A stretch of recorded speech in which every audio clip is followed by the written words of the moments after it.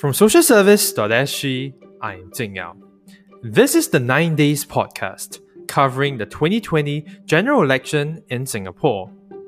It's day 8 of GE2020, the Sengkang Spotlight. In many ways, the battle for Sengkang GRC feels like a microcosm of GE2020.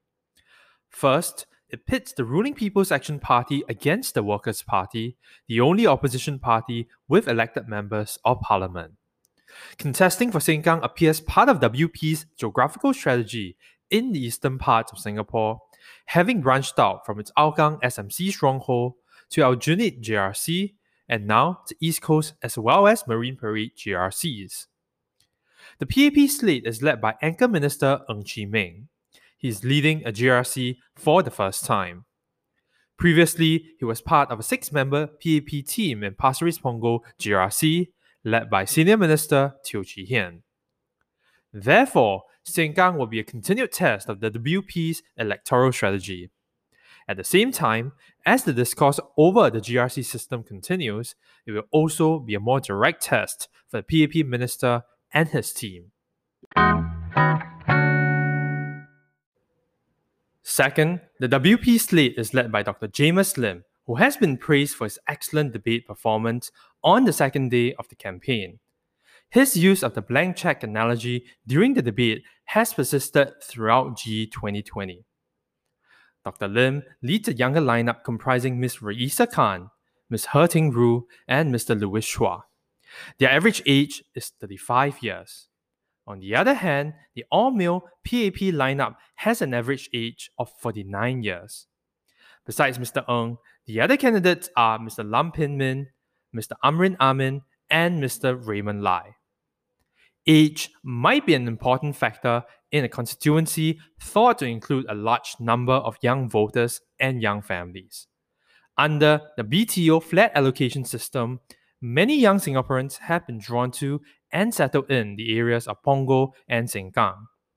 The new Sengkang GRC was only formed earlier this year and includes the former SMCs of Punggol East and Sengkang West. Third, WP's Dr. Lim and Ms. Khan have amassed a significant online following and have emerged as the most newsworthy candidates this election cycle.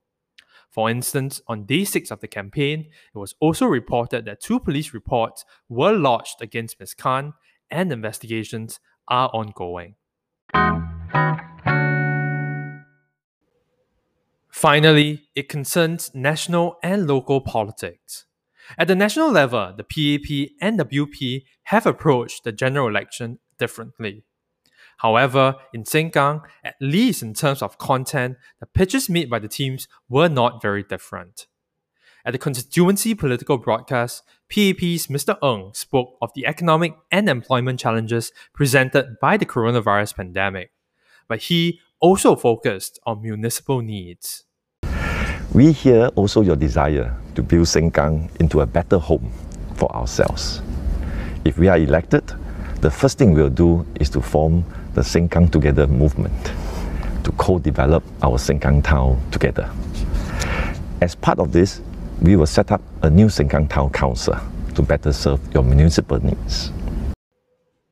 His team echoed these sentiments. Nationally, the rhetoric centered on crisis and vulnerability. Municipally, they promised new infrastructure and referenced the kampong spirit. Conversely, the WP started with a focus on national issues, such as concerns over jobs and the cost of living.